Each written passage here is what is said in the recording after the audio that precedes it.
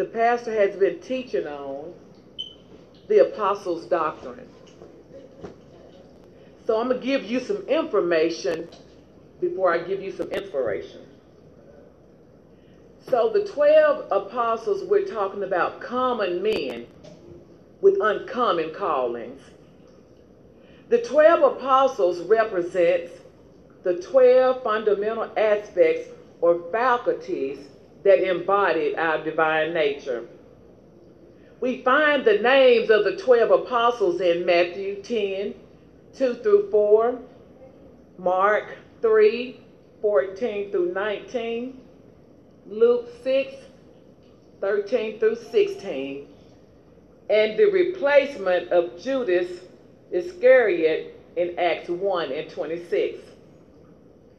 The word apostle at its root means one who is sent. Doctrine is simply teaching. So apostolic doctrine is teaching that comes to us through the apostles, those specifically chosen by Christ to carry his teachings to the world. In the beginning, Jesus worked with these men, prepared them, selected them, and then gave them responsibility. But Jesus was not finished. He poured his life into them. These apostles had no idea about their future, but in years to come, they would turn the world upside down. Their names would become known worldwide and down through the ages.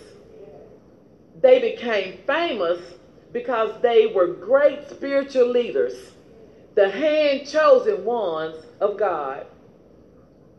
The church in Jerusalem devoted themselves to continue in the apostles' doctrine because they are the ones who Jesus said would give his instructions to his disciples. I have yet many things to say unto you, but ye cannot bear them now. Howbeit, when he, the Spirit of truth, is come, he will guide you into all truth. For he shall not speak of himself, but whatsoever he shall hear, that shall he speak, and he will show you things to come. That's John 16, 12 through 13. But the Comforter, which is the Holy Ghost, whom the Father will send in my name, he shall teach you all things, and bring all things to your remembrance, whatsoever I have said unto you. John 14 and 26. These two passages show that Jesus chose these men to be the ones who will receive the commandments of Christ to give to others. They would be given all of the truth that God's people would need to be pleasing to God. And Jesus came up and spoke to them, saying, all authority has been given to me in heaven and on earth. Go, therefore, and make disciples of all the nations, baptizing them in the name of the Father, and of the Son, and the Holy Spirit, teaching them to observe all that I command you. And lo, I am with you always, even to the end of the age. Yes. This mission was given first to the apostles. They are the ones Jesus is talking about here. Their mission was to go and make disciples of Christ through baptism, and then teaching Christians the commandments of Christ, which will be given to them by the Spirit. This mission is also for us, since we have the writings of the apostles that include what Jesus wanted his people to learn.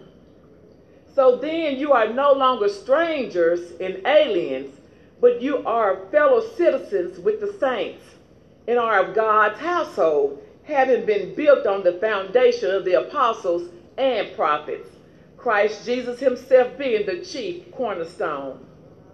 The foundation of the church includes the apostles.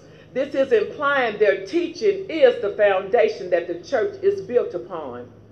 They are the authority that Christ put into place by the Spirit to teach his will and to build his church. Jesus is King, and the apostles are his ambassadors and representatives. Whenever there were questions about what to believe and practice among the churches, Christians went to the apostles in their writings.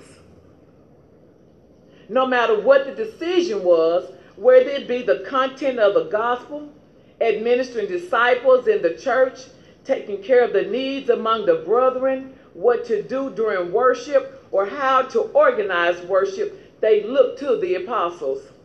They received the teachings of the apostle in all these areas, and they devoted themselves to these teachings. This is what we see in the New Testament and the years following the apostles' death. Their writings were the standard for doctrine and practice, and the same must be the case today.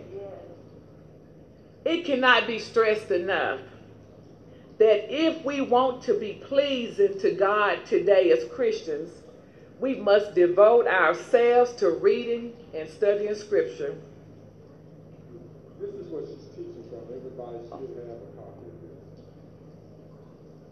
It doesn't look like that, but it's printed out. That's what we have for those that get off.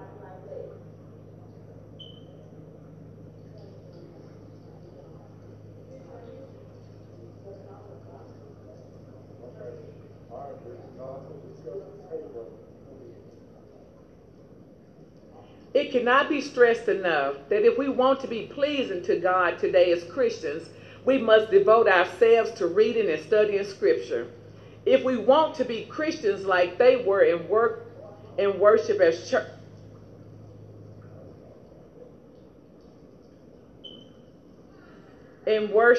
churches in the New Testament did, and to live our lives as they did, we need to go to the writings of those who gave the commandments of Jesus Christ for his people. This is so important to stress because there are so many who claim they believe in Christ out there that do not devote themselves to the apostles' doctrine, but instead base of their belief and practices on other things. They base so many of their beliefs or how they organize the church or how they worship based on other things. Things that are not sufficient guide for us to show us if something is pleasing to God under the new commandment. So I'm going to give you a couple examples. Our feelings.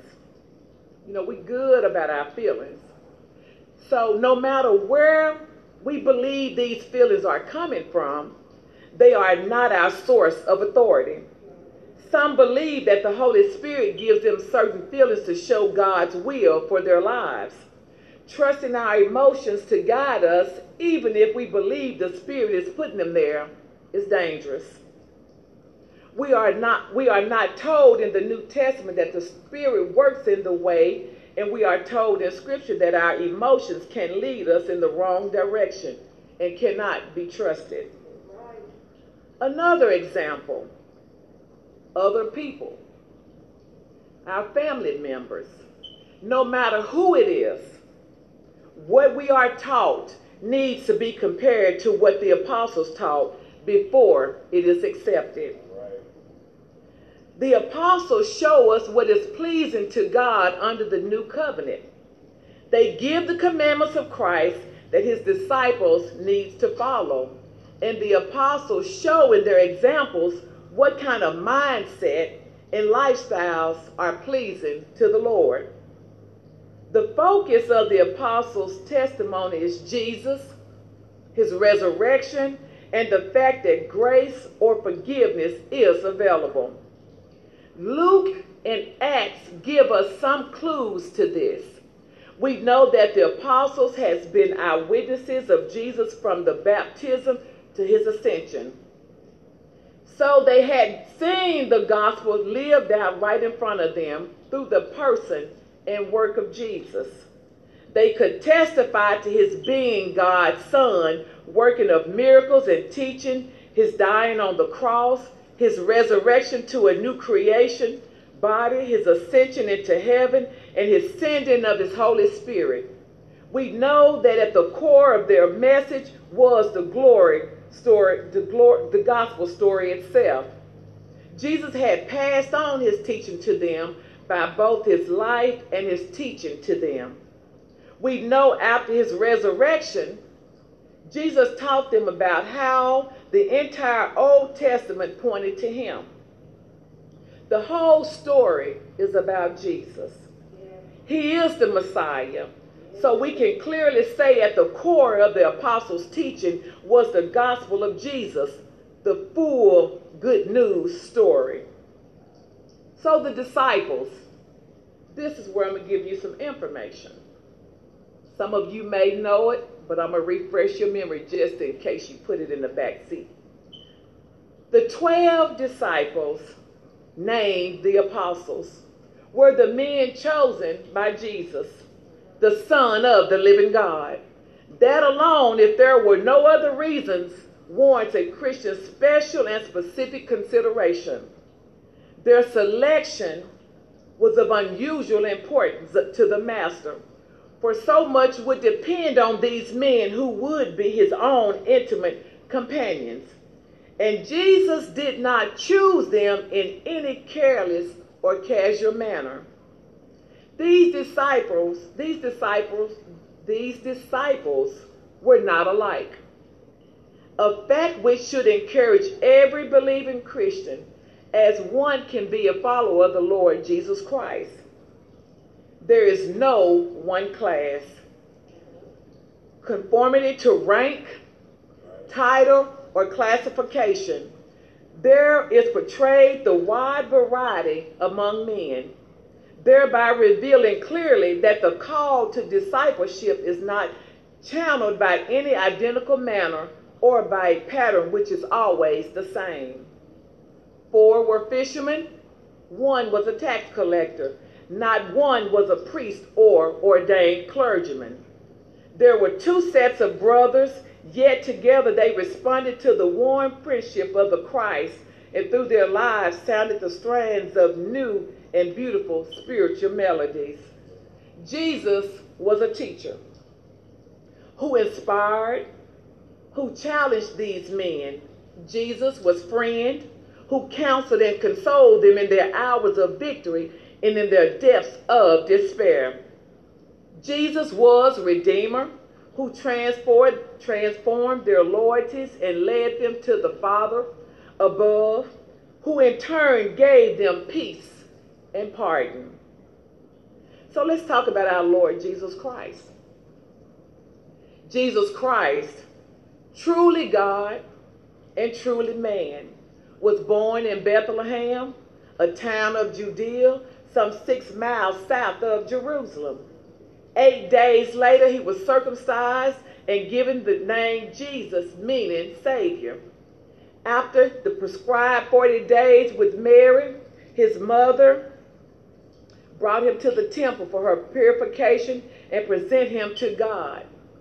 Simon, inspired by the Holy Spirit, recognized him as the Christ, that is, the anointed one of God. The Messiah. Later, the Holy Family fled to Egypt to escape Herod's massacre, but returned after his death and settled in Nazareth. When Jesus was 12, he traveled with Mary and his foster father, Joseph, to Jerusalem for the feast of the Passover. While there, Mary and Joseph lost contact with him and found him eventually in the temple with the doctors, who was astonished at his wisdom. Some 18 years later, Christ was baptized by John and manifested as the Messiah. Before beginning his public ministry, he retreated to the desert to fast and pray, during which time he overcame Satan's temptation. For the next 3 years, Jesus taught, worked miracles to guarantee his divine authority, and gathered around him faithful followers, 12 of whom he chose and trained specifically to his disciples. He accomplished the redemption by his death on the cross. On the 3rd day after this, he rose from the dead. During the next 40 days, he visited his followers a number of times. During one such visit, he commissioned his disciples to teach all nations, Then his work on earth completed, he ascended into heaven. Yeah. Let's talk about one of the apostles, Andrew. I'll cover some later because, as Pastor has already stated, it's just going to be an ongoing study. And so I'll give you a few today, and whenever the next time comes, I'll continue to share those as well. Andrew, the apostle of small things. You can read John 6, 8 through 9. Andrew's dominant spiritual attribute is strength. The first real friend that Jesus had was Andrew. And the strength he showed was primarily strength of character. Like Peter, his brother, for whom he worked, he was a fisherman on the Sea of Galilee. Andrew was called the introducer, for it was he who introduced his brother to Jesus. As soon as he knew that this was the true Messiah, he brought before him the little boy with the loaves and the fish. When Jesus fed the 5,000 hungry people, it was he that introduced the first of the Greek to Jesus, and it is believed that when he went to bring his brother, Peter, to Jesus, John went with him and called his brother James. Andrew was there when John the Baptist baptized Jesus in the River Jordan. Many Christians have Andrew as their patron saint. Andrew was a gentleman, for he did all things with gentleness and love. He met his death because he refused to worship a pagan god, forgiven to the end. His last words, according to some legends, were, "Would, Father, that I had time to teach truth to my murderers." Let's talk about Bartholomew, or Nathaniel, the gawlless one. You can read some about him in John 1 and 47. Bartholomew was or has an imagination as his dominant spiritual attribute. So the quality of imagination represented in Bartholomew was the divine imaging quality of creativeness through which spiritual ideas are made manifest. When Philip found Nathanael sitting under the fig tree and told him he had found the Messiah, Nathanael's first reply was, "Can anything good come out of Nazareth?" Nathanael was one of the first 6 men chosen as a disciple by Jesus, who recognized him as a man of vision and imagination. Philip bade him come and see when he had come to Christ, and was convinced. He declared, "Thou art the Son of God, the art King of Israel."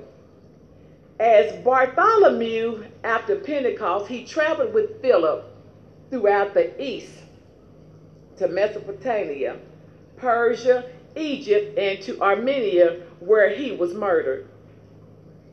John, the apostle of love. You can read something about him in 1 John 4 and 8. John's dominant spiritual attribute is love, known as the beloved disciple. John represents the highest power and the strongest Christian quality, love. He was the son of the fisherman Zebedee, and he and his brother James, once called sons of thunder, were strong, brave men who sailed the sea in little fishing boats in stormy as well as good weather. John showed his courage and devotion in many ways. It was he who stayed at the foot of the cross, comforting Mary, the mother of Jesus. John was the first to recognize Jesus as his resurrection. Returning from a fishing trip, he looked towards the shore and saw the lone figure of a man whom he recognized as Jesus. In this portrait, we see John looking toward the shore and saying, "It was the Lord." Jesus loves his disciple as a brother. It was into John's care that he committed his mother, saying, "Woman, behold thy son." John lived to be a very old man. The Bible tells us he was seen in Jerusalem 15 years after Paul's first visit. He was sent into exile on the island of Patmos, and it was there that he wrote the inspired book of the Bible, the Revelation. Peter, Simon called Peter, the apostle with the foot-shaped mouth. You can read some about him in Matthew 16 and 16. Peter was eager, aggressive, bold, and outspoken. He can be called the apostle with the foot-shaped mouth because he had the bad habit of speaking before thinking. Jesus called Peter the rock, a symbol of strong and immovable faith, as he said, "Upon this rock I will build my church." Peter was a prosperous fisherman. When he was called to follow Jesus, in the beginning his nature was fiery, impulsive, and it was not easy for him to give up all that he might follow the master. Yet he renounced the world, became a brave and worthy disciple, and finally was chosen by Jesus to lead the disciples in the work they must do after the crucifixion. Peter was told by Jesus that he would deny him 3 times, which he did. He suffered great remorse, even though it may be, as some scholars believe, that he had been ordered by Jesus to do this. In any case, Peter became a great inspired leader, not only for the original band of disciples who became apostles, but for the 70 other disciples sent forth, and for all the early Christians who followed Jesus, the Christ, even in the face of persecution, exile, and death. Peter preached the gospel all his life, going forth as the others did, to carry the word of God as a light to the people in darkness, even giving his life in the end, as Jesus did. Mark served as Peter's interpreter and writer. The Gospel of Mark, based upon Peter's record, is known as the Gospel of Action. So I told you earlier when they were talking about the replacement of the apostle, you can read about the replacement. I'm going to go on in Acts 1:15 through 26. So this is when another apostle had to be chosen. The apostles returned to Jerusalem and devoted themselves to prayer. The disciples numbered about 120, including Jesus, mother, and brothers. Peter, acting as leader of the group, said that someone should be chosen to replace Judas Iscariot, who was dead. Peter acted as authoritative interpreter of Scripture, observing that Psalms 69 and 25 had predicted Judas's death, and Psalms 109 and 8 predicted that someone else would be chosen for his position of leadership. It's important that there be 12 apostles rather than 11. The number 12 symbolically represents the people of God. The 12 apostles were leaders of the nation God was forming from those who had faith in Jesus. What were the essential qualities of the apostles? We had to have been a disciple of Jesus throughout his ministry, from the beginning to the end. 2 men matched that description. So the group prayed and cast lots to see which man should be numbered with the apostles and become an appointed witness of Jesus' resurrection. Although many people had seen the resurrection, Jesus and could be witnesses to his resurrection, it seemed that the gospel of 12 apostles formed a group of official witnesses. Choosing a 12th member of this core group of witnesses implies acceptance of Jesus' commission to be his witness in the new situation following his death and his resurrection. This is an act of faith in Jesus and a first step in obedience to his new call. Matthias, that word, I don't want to mess it up too many times, was chosen. But Luke tells us nothing more about him. He simply disappears from the story as suddenly as he appeared. So Luke tells us the story.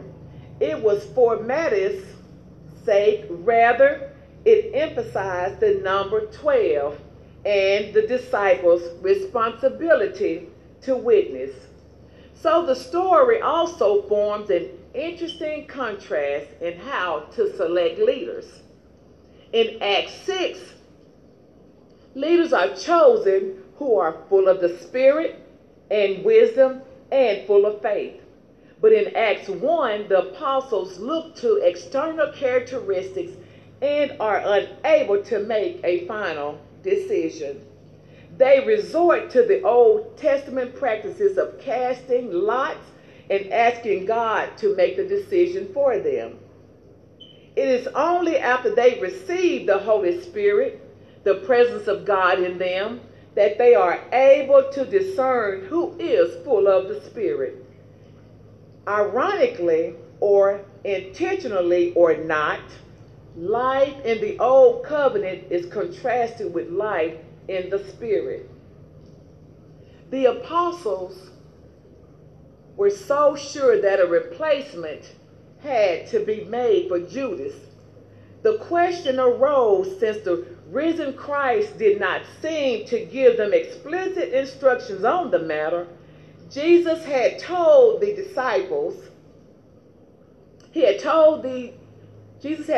apostles that they would sit on 12 thrones, judging the 12 tribes of Israel. You can read around about Matthew 19 and 28, Luke 22 and 30. Since Judas had defected, it would have seemed necessary that a replacement was needed to bring up the number of apostles to the full complement of 12. This was important because the church saw itself as God's method of reforming his people. The church had inherited the mission of ancient Israel to bring the knowledge of God to his own people, as well as to the nation. It needed 12 leaders to take the gospel message to the scattered Jews. Constituted as the 12 tribes, you can read around about it, Acts 26 and 7, James 1 and 1. There was also a cultural reason for having 12 foundational leaders. It had to do with the fact that the church was born, operated, and continued to live within the Jewish community for many decades. The church presented itself to the Jewish nation as the culmination of Israel's hope. It was the spiritual remnant of Judaism that had recognized and accepted Israel's Messiah.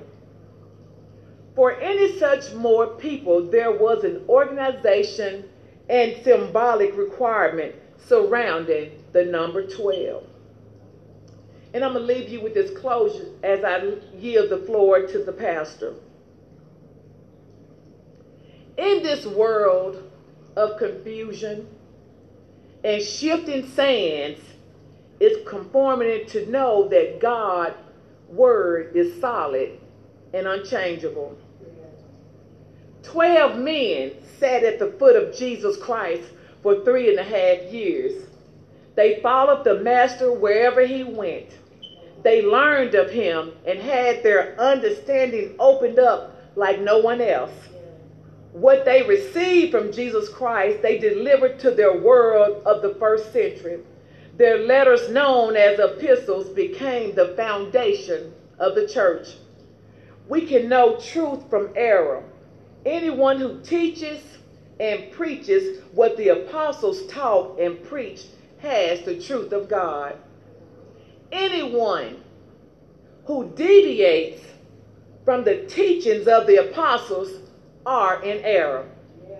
Those who gladly heard the words of the apostles in the first century continued steadfastly in the apostles' doctrine. What the scripture reveals is that to hear the teaching of the apostles is to hear the very words of Jesus Christ. They didn't waver or vary the teachings that they had received from the only men who had walked and talked with the Lord Jesus Christ. Today, saints, we must heed Paul's warning. We must continue in the doctrine, and in doing so, we will save both ourselves and those that hear us. I yield the floor to the pastor, and that is the teaching of some of the apostles' doctrine. Receive the pastor with praise the Lord.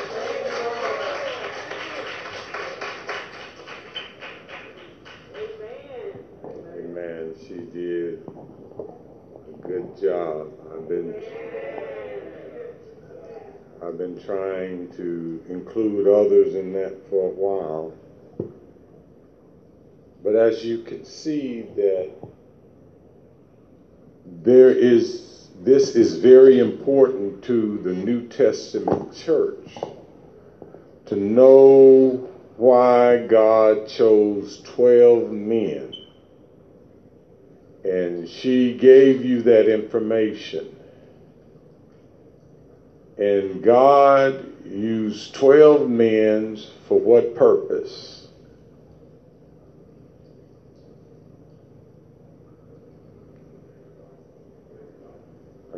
I can't hear you. To spread the gospel. To what? Continue to spread the word. But there's also, it's a parallel between the Old Testament and the New Testament. There were 12 tribes of Israel, and so there has to be 12 apostles to reach every tribe that was in Israel. And then in my dissertation, I told you there was a 13th for the Gentile. And so you can see why all of this was very necessary, and we should not take the apostolic calling or the apostolic ministry lightly, because it is our responsibility now to take this to the end time world. A lot of people has tried everything they can to get around the apostles' doctrine, even to try to discredit it and everything else. But if you don't have, or we don't have the Holy Ghost, we ain't going nowhere. Amen? Let's look at the handout, the Apostles' Doctrine. The Apostles' Doctrine, let's read what it says in Luke 24, 46 through 49. You have that? It's in your pamphlet or in your... So, are we ready? It's in your handout. Thus it is written, come on with me now, and thus it is behooved Christ to suffer and to rise from the dead the third day, and that repentance and remission of sin should be preached in his name among all nations, beginning at Jerusalem, and the witness of these things. And behold, I send the promise of my Father upon you. But tarry ye in the city of Jerusalem until you be endued with power from on high. And Jerusalem was where they was filled with the Holy Ghost. And then you have Acts 1 and 8. All right, let's read that. But ye shall receive power after that the Holy Ghost is come upon you, and ye shall be witnesses unto me in both Jerusalem and all Judea and in Samaria and unto the uttermost part of the earth. Now that let us know wherever God sent them. And you'll be surprised, God is still giving instructions to his church to go wherever he sends them. The problem the church is having now, we are not adhering to the instruction of God. If we start adhering to the instruction of God, we'll get the same results that the apostles did in early Pentecost. We'll get the same instruction, we'll get the same power, because it's the same Holy Ghost, the same God, and the same power that he gives to his disciples. And what are we? The disciples of Jesus Christ. So this, you got to not think like think according to the modern thought. God did something new. God has not and is not doing something new. We're just not living up to the call. And we got to live up to the call. Because you know why the world looks at the church? They're looking at the church. Can somebody show me? How can I get this except some man guide me? We're still having the Ethiopian, was it Peter and the Ethiopian? And he was in the chariot going through scripture and he didn't understand. He said, how can I accept some man guide me? We got to live up to our part. Be ready to be used by God and know what we believe. It is not God's fault when we let people get us off of our truth. And some of us been in the church 10, 15 years and don't know what we believe. If my children walk away from this, I'm prepared to stay. And I can speak for my wife, I believe. If I walk away, she's prepared to stay. If she walks away, I'm prepared to stay. If my brothers and sisters walk away, I am prepared to stay because I believe in the apostolic doctrine. What about you? Amen. So this thing here, you've got to have the faith inside of you. You know, not on the outside. And that's where a whole lot of folk, they want to have the gospel on the outside like a shawl. They can take it off when they get ready. This got to be on the inside of you. Come hell or high water, come trouble or trial, come old age or whatever, I'm going to stick and stay. Amen. Then let's look at Acts, the 2nd chapter, verse 38. Let's read. Then Peter said unto them, repent and be baptized, every one of you, in the name of Jesus Christ for the remission of sin, and ye shall receive the Holy Ghost. It's not God's fault because folks don't believe this. I am a live witness that this is still happening in 2021. I am a live witness that God is still filling folks with the Holy Ghost that meet the criteria to get it. He ain't filling you with the Holy Ghost if you don't believe him. Come on, saints. That's right. You've got to be able to get past Matthew 28 and 19 to get to Acts 2 and 38. If you got to argue about the word of God, you ain't going to get it.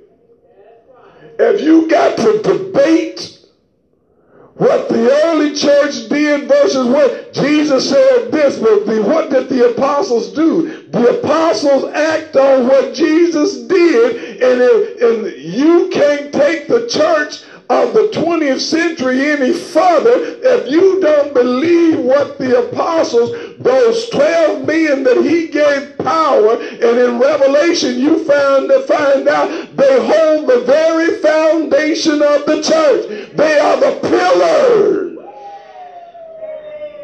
that the church is built upon. Jesus is the foundation. The apostles are the walls and the ceiling.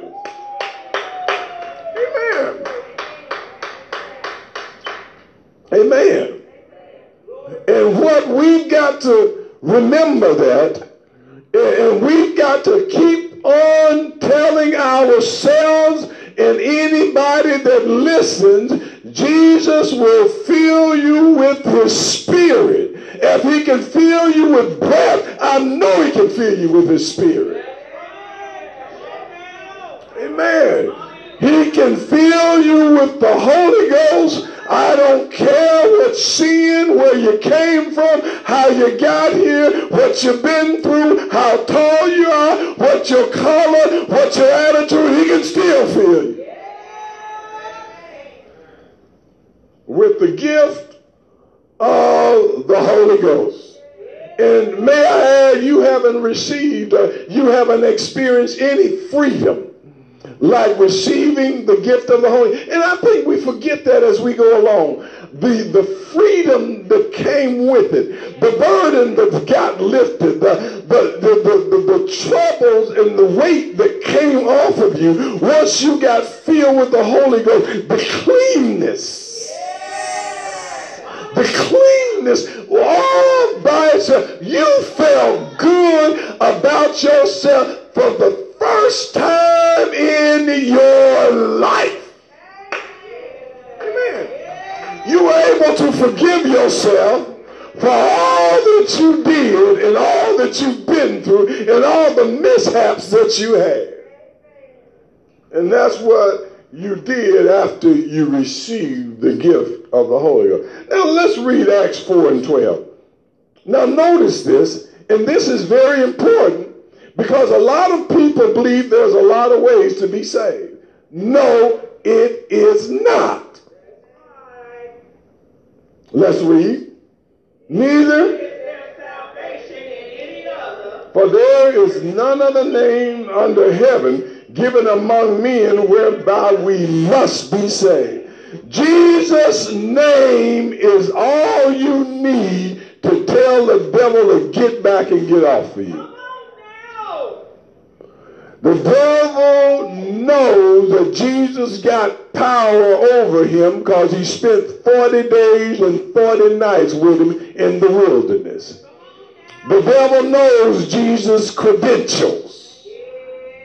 He knows that he came from God. He knows that he is the Word. And he knows that that's why demons knew who he was. He didn't have to introduce himself. Look in that Bible. He didn't have to introduce himself to their spirit that he ran across. But men didn't know who he was. But the demons and devils knew who he was. Isn't that amazing? Yeah.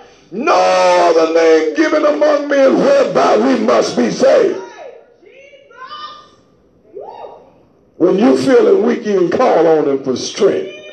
When you feel like giving up, you can call, Lord, I need some help. I need some help, Lord. I don't know how to go through this, Jesus, but you were tempted in all points like we were, or like we are, or like we're going to be. You were tempted.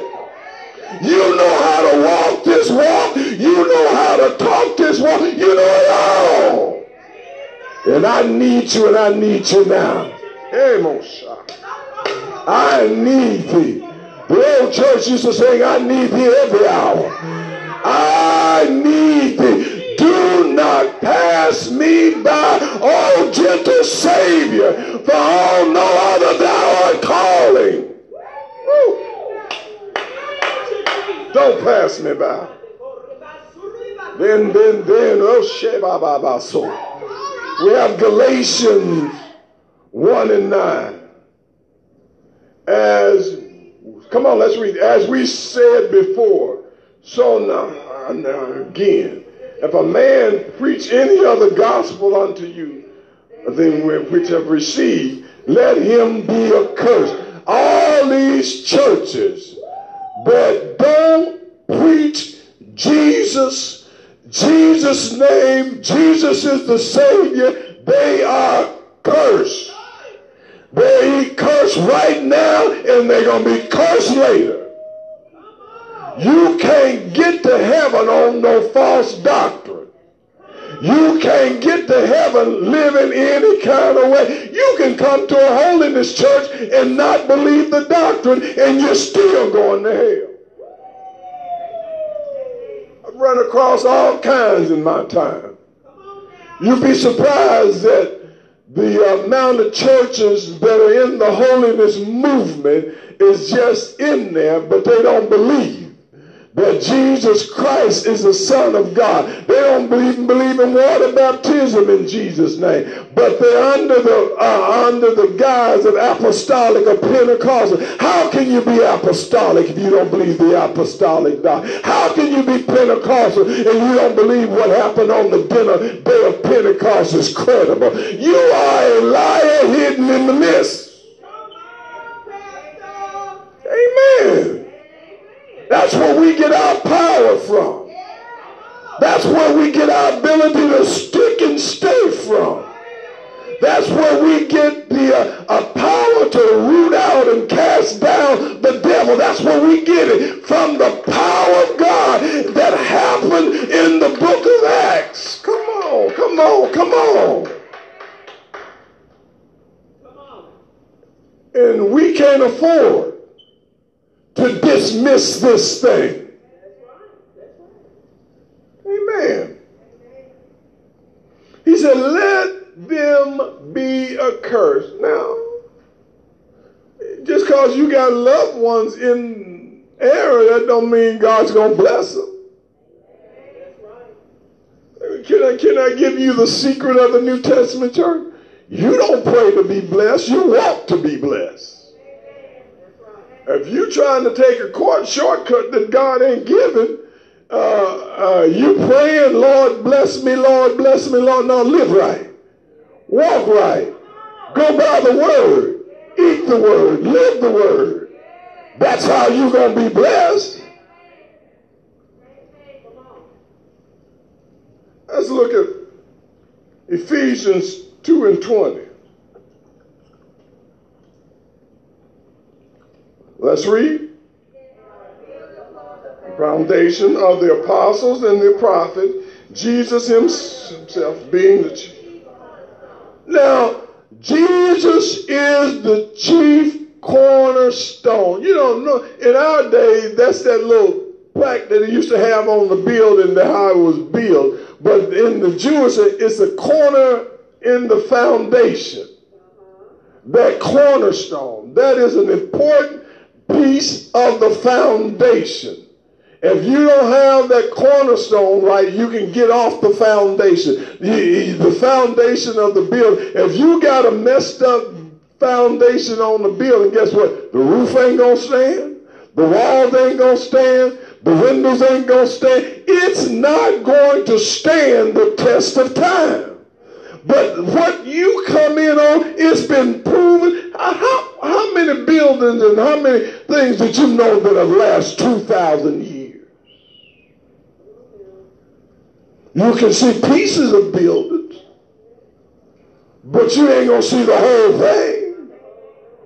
But look at the church. The church have lasted only because it's built upon Jesus Christ, the chief cornerstone. And it's going to continue to last. If I walk out, if you walk out and don't come no more, there's going to be a foundation. You need to hear this, because we need to talk to ourselves like never before, because it is imperative that we live this, because if we don't live it, how is the torch going to be passed on to the next generation? And right now, you can look out there in the world, the picking is slim. Even children of apostolic parents don't want truth anymore. Oh, you might as well say amen. There's no guarantee that your children and your children's children gonna be saved, because the devil is making sure that the little ones go after the world and don't want to go after Christ.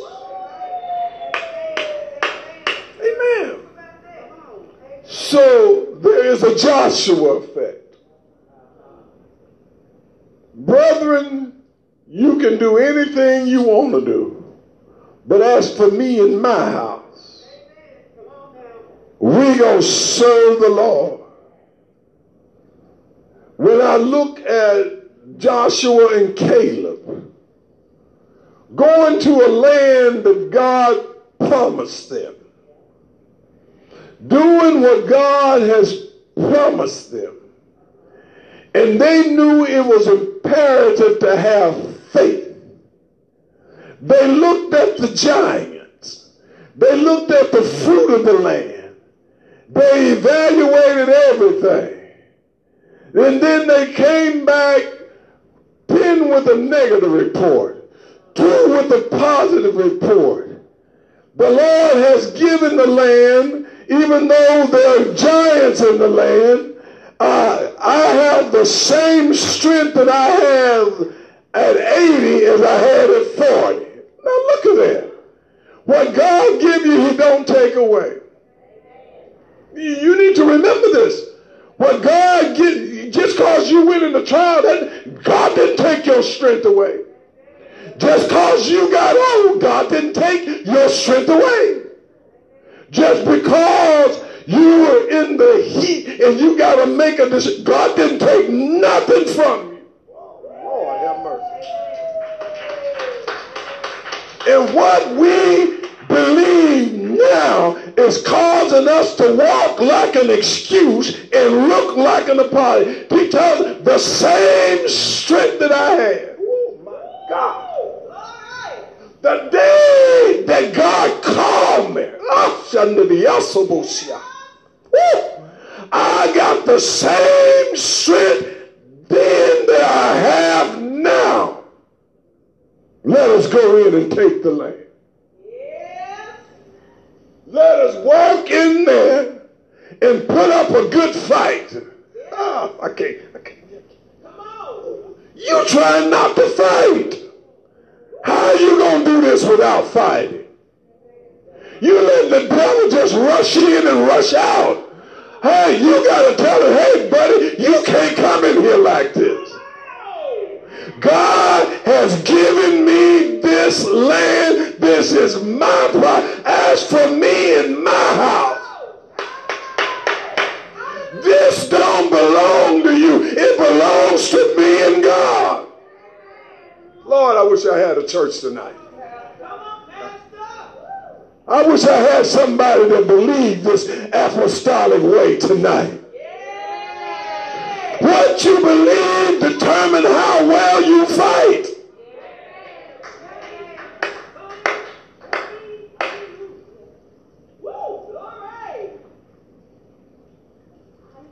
First Timothy, Shande, 1 and 3.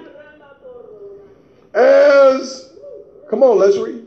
As I brought thee to abide still to Ephesus, when I went into Macedonia, that thou might have charged some that they teach no other doctrine. There are a whole lot of doctrines out there. You gonna have to sharpen what you believe like nobody business this day.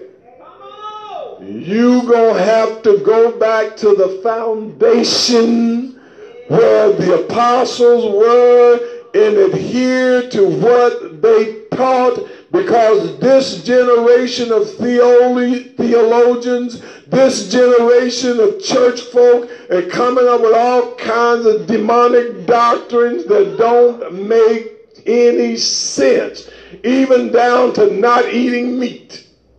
Come on now. Amen. And God had told us that he created the meat, and this stuff is just bouncing all off the wall.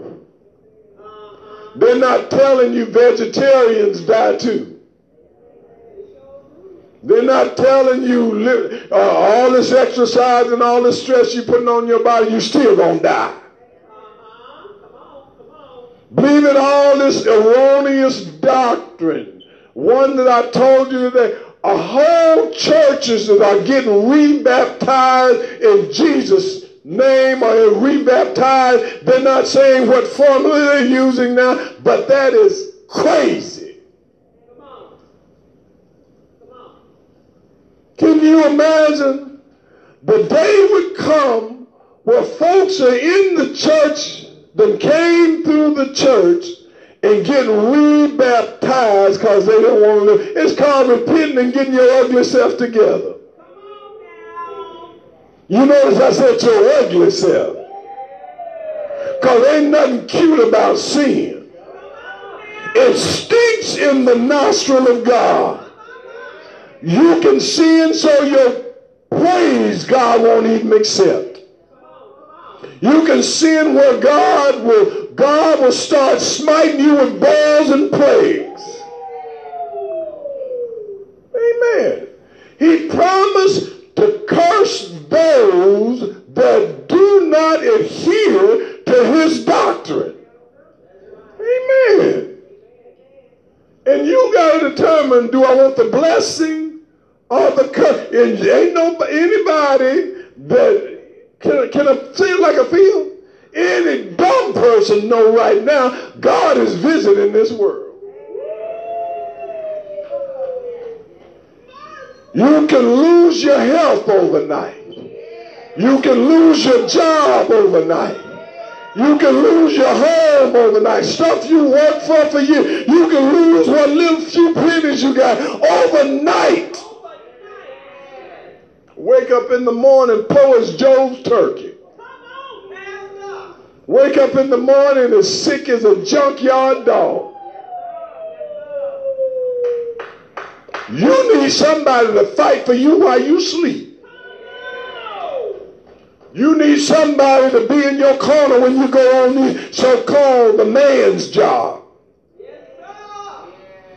Because the government in the world is not concerned about you. Only God is concerned about you because you made it into his kingdom and he's trying to do everything he can to make folks do right by you.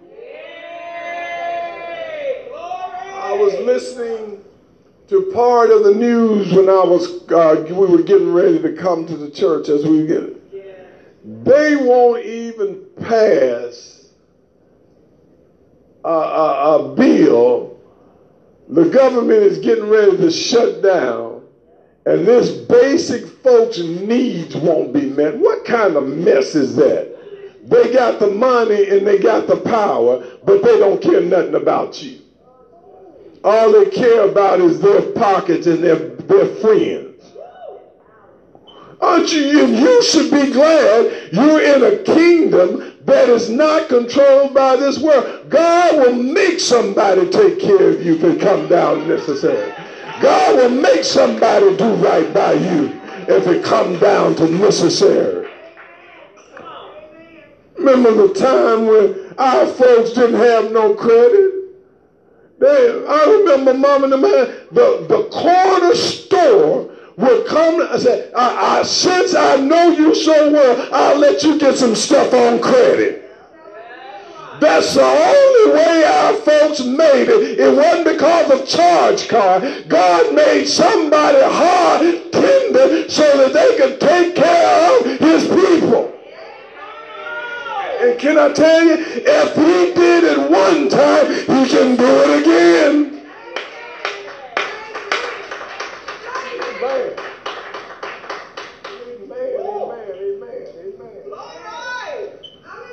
You wasn't trying to steal my notes, were you?